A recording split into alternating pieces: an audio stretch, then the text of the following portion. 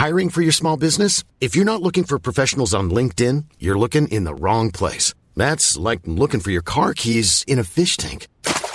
LinkedIn helps you hire professionals you can't find anywhere else, even those who aren't actively searching for a new job but might be open to the perfect role. In a given month, over 70% of LinkedIn users don't even visit other leading job sites. So start looking in the right place. With LinkedIn, you can hire professionals like a professional. Post your free job on linkedin.com/people today.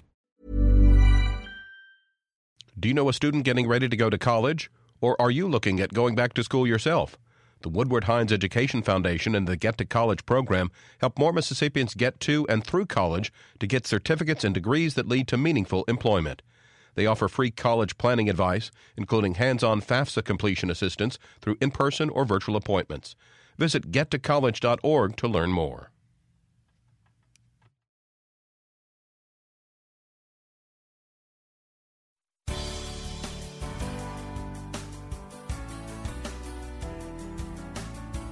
Good morning. It's 8:13 on Friday, April 22nd. I'm Desiree Frazier. This is Mississippi Edition on MPB Think Radio. On today's show, we talk COVID-19 next steps with the president of the State Medical Association and the story behind a newly released 60-year-old recording from a Mississippi blues legend. A new law in Mississippi allows religious-based crisis pregnancy centers to receive tax-deductible donations. MPB's Kobe Vance reports abortion rights activists say these centers can confuse pregnant women. Governor Tate Reeves has signed House Bill 1685, the Pregnancy Resource Act. The measure allows for businesses and individuals to contribute $3.5 million in tax credits to nonprofit pregnancy resource centers across the state. Governor Tate Reeves says this is part of an overall initiative to ban abortions and aid families after birth. They're not just here to provide opportunities and options for those pregnant mothers. They're also here to help once the babies are born. Erin Kate Good is executive director of the Center for Pregnancy Choices Metro, a Christian faith-based nonprofit.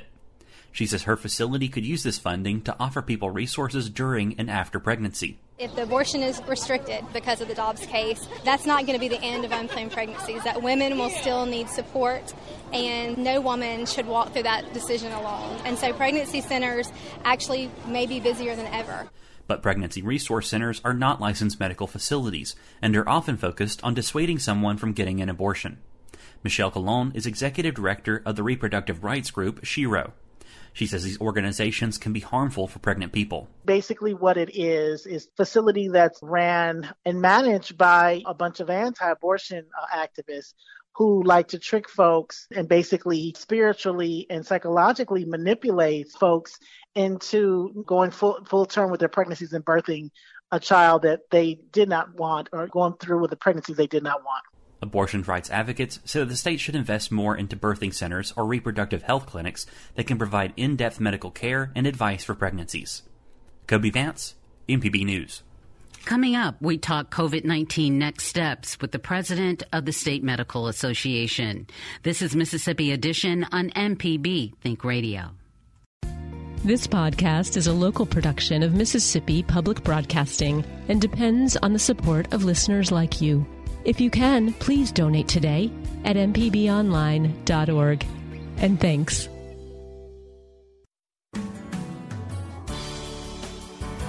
This is Mississippi Edition on MPB Think Radio. I'm Desiree Frazier. Drug maker Pfizer is asking the U.S. Food and Drug Administration to authorize a COVID-19 vaccine booster for kids ages 5 to 11. Dr. Jerry Weiland is a pediatrician as well as the president of the Mississippi State Medical Association. She speaks with Kobe Vance. The fact that we've even gotten a vaccine is pretty amazing because the coronaviruses as a whole don't, they change so much. We've seen that we have not done that previously. What we're seeing is that Pfizer and the other companies are continuing to do testing to see how long the vaccine is effective and whether or not a booster is necessary. And again, I believe, Kobe, you and I have discussed before that everybody is tired of talking about boosters, but that all of our primary immunizations require a series. So if you want to call them boosters or whatever, they're not a single shot. Even chickenpox and MMR, measles, mumps, rubella, require 2 immunizations to get to that level we feel is adequate. So, I trust them to do the testing, to say they're going to need another one. Now, our biggest problem is we're just not getting the 5 to 11-year-olds vaccinated at a very high rate, and it does need to happen. And it's in my practice, it's an ongoing push. We try to educate and encourage. So those parents that are interested in having their children fully vaccinated will want to go ahead and get a booster, and we will offer it. As far as overall coronavirus right now, what have you been seeing? What are your thoughts on this current state as we've, seen a bit of a decline recently? Well, thankfully, we have seen it burn out itself only because the Omicron variant was so contagious that, you could look at the spike in December, January in Mississippi. It's like everybody got it. Even people who had been vaccinated, although, again, the people who were vaccinated did not have serious disease. There were hospitalizations, but again, those are primarily in people who had not been vaccinated or not been boosted and had underlying health issues. We still encourage people who are elderly, the older Mississippians, and anyone with underlying health issues to be sure that you're fully vaccinated, that you get your booster, and if you're due for a 4th shot or second booster, that you get that also. On the national scale, there's been talks about stealth Omicron. Could you help Mississippians understand what that is and what if they should be concerned about it? Yeah, I'd love to, because when you hear about stealth Omicron, you think, oh my gosh, it's something really big and bad. When actually it's the nickname comes from the nomenclature from our epidemiologists, our scientists, because it was stealthy. They couldn't tell initially when they were trying to type it. What they do, Dr. Byers and his folks constantly are testing all the coronaviruses from different samples around the state to see what is in the state of Mississippi. And the same thing is happening on a national level and on an international level. Well, the stealth is an Omicron. It's an Omicron variant, BA2. The initial Omicron was BA1. But at first they had a hard time telling that it was an Omicron, but now they can tell. So that's what made it stealthy. One of the problems, if you will, with Omicron BA2 or the stealth variant is that it's even about 30% more contagious than the Omicron, which was much more contagious than the Delta, which was much more contagious than the original variant. So what you're seeing is a progression to something that's more contagious. Now, luckily, the Omicron variant was more of an upper respiratory infection. So as far as adults went, that was not as much a problem as Delta and the previous variants, where you had a lower respiratory pneumonia kind of process that put people in the hospital. Again, just like Delta, which of course now seems like ancient history, which was back in the summer of 2021, the biggest problem with admissions and deaths and long-term issues are in people who did not receive a vaccine. Masks. Do people still need to wear masks when they're going out in public, do you think? And should people keep them around for potential future transmission if it rises?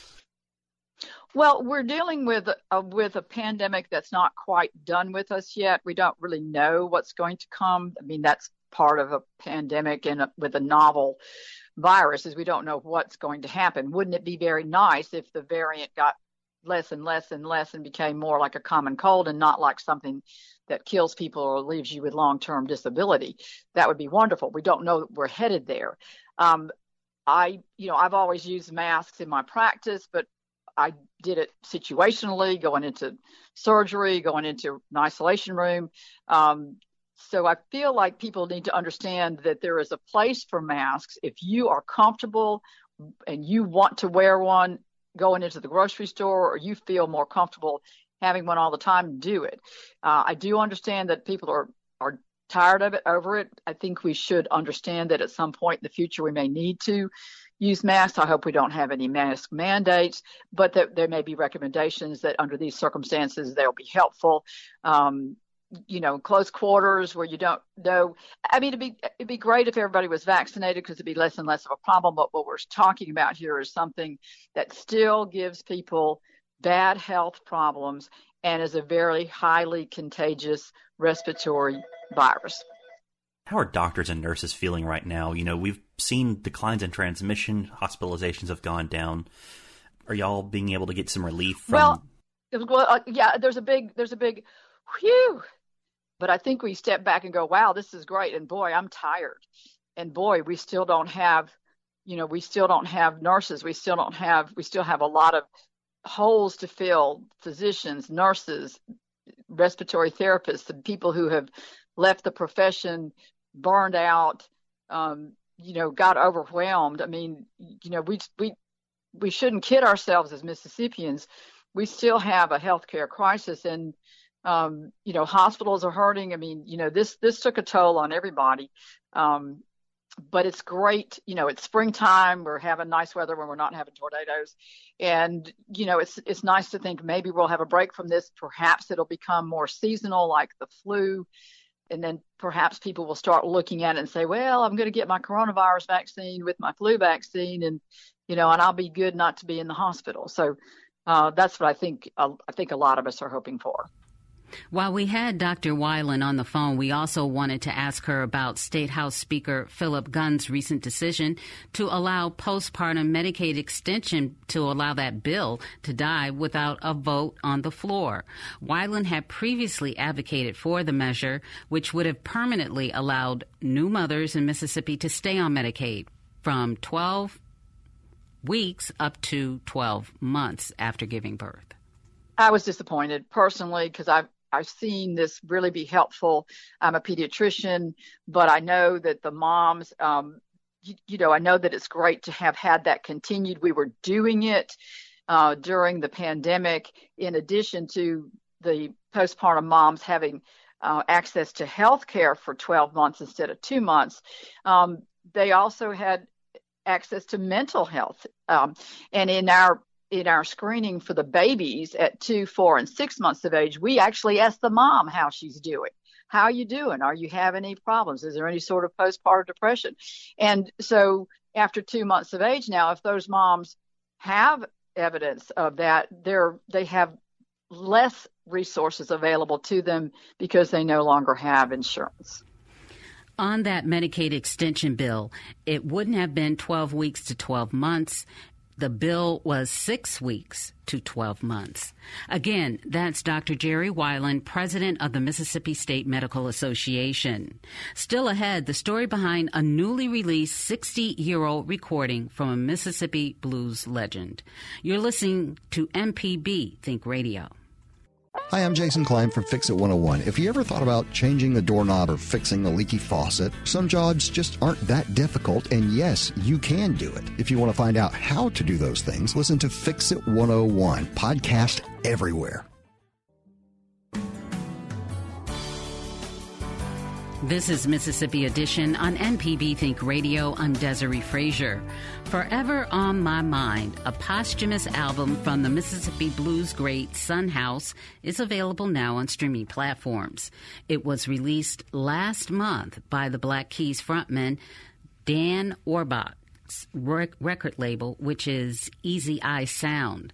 The recording from which the album was made was furnished by a man named Dick Waterman, who became Son House's manager in the 60s. He tracked down the bluesman and encouraged him to tour the country.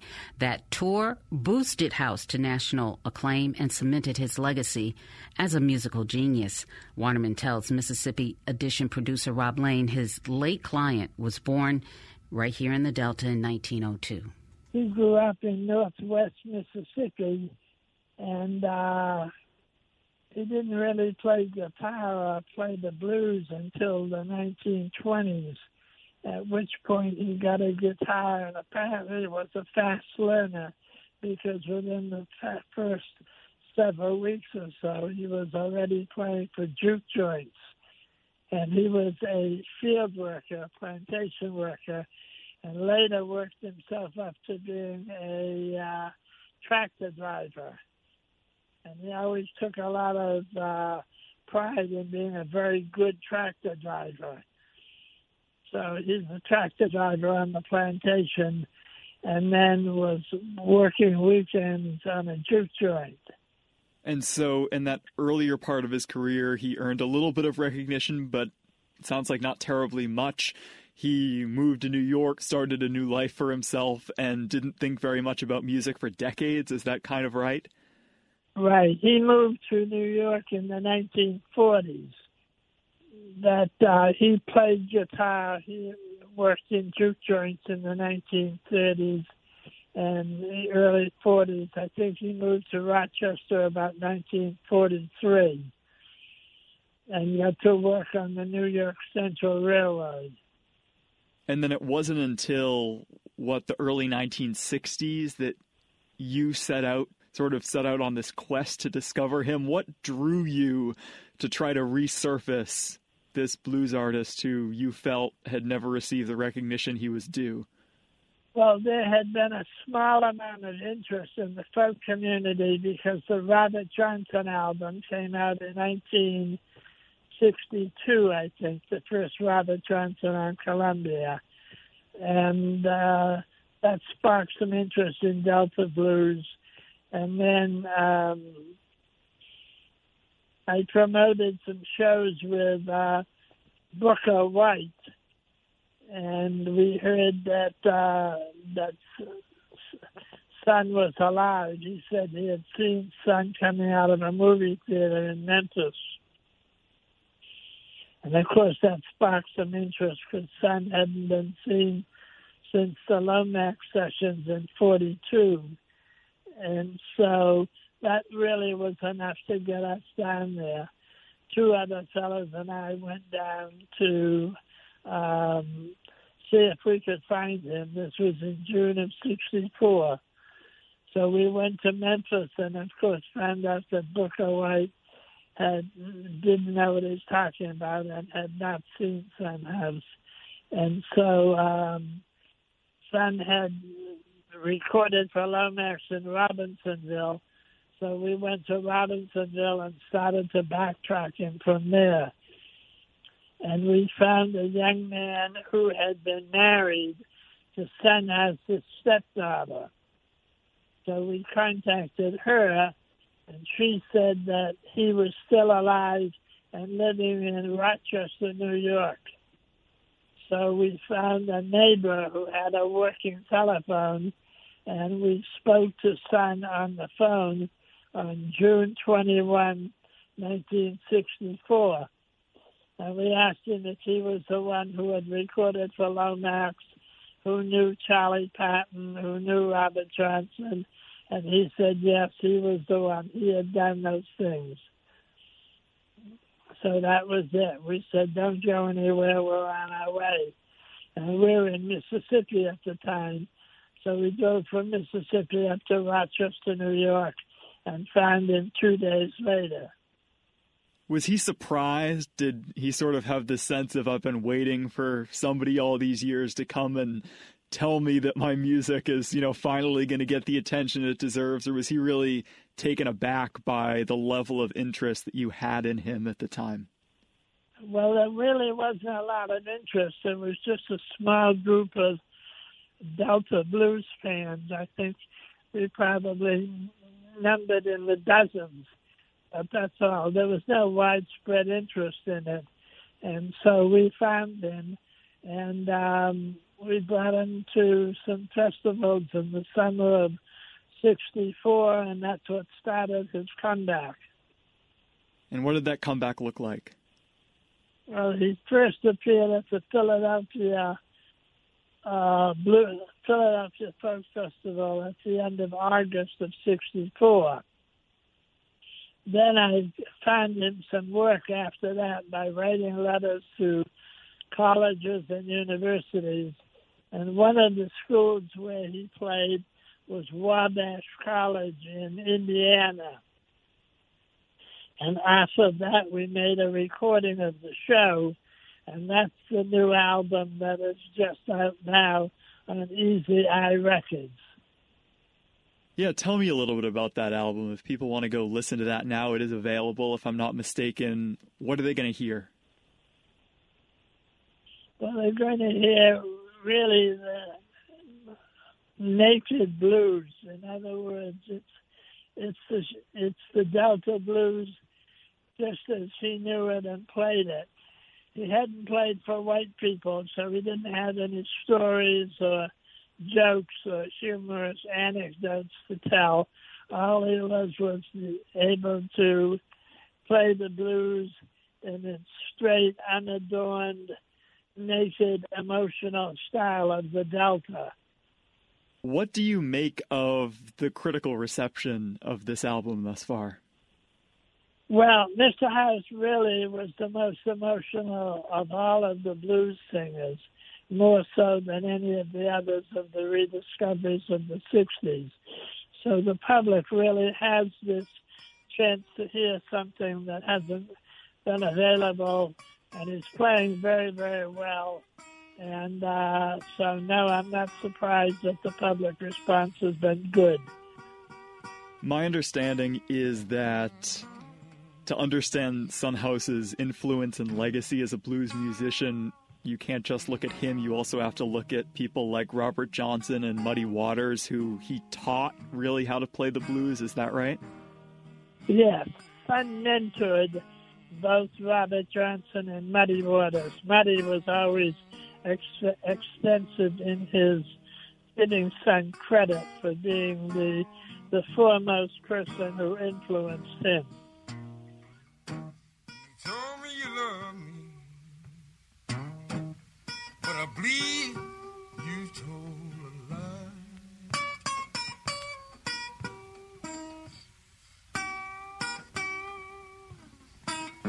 I say you told me you love me, but I believe you told a lie.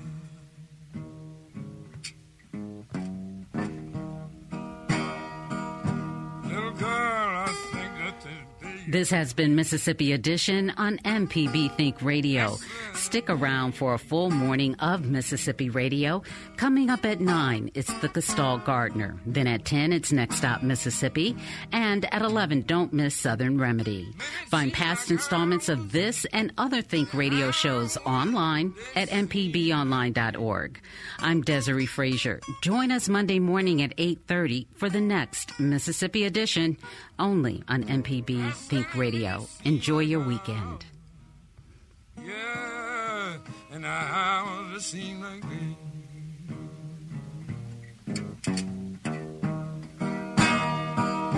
Oh, and it seems like my baby now ought to stop down.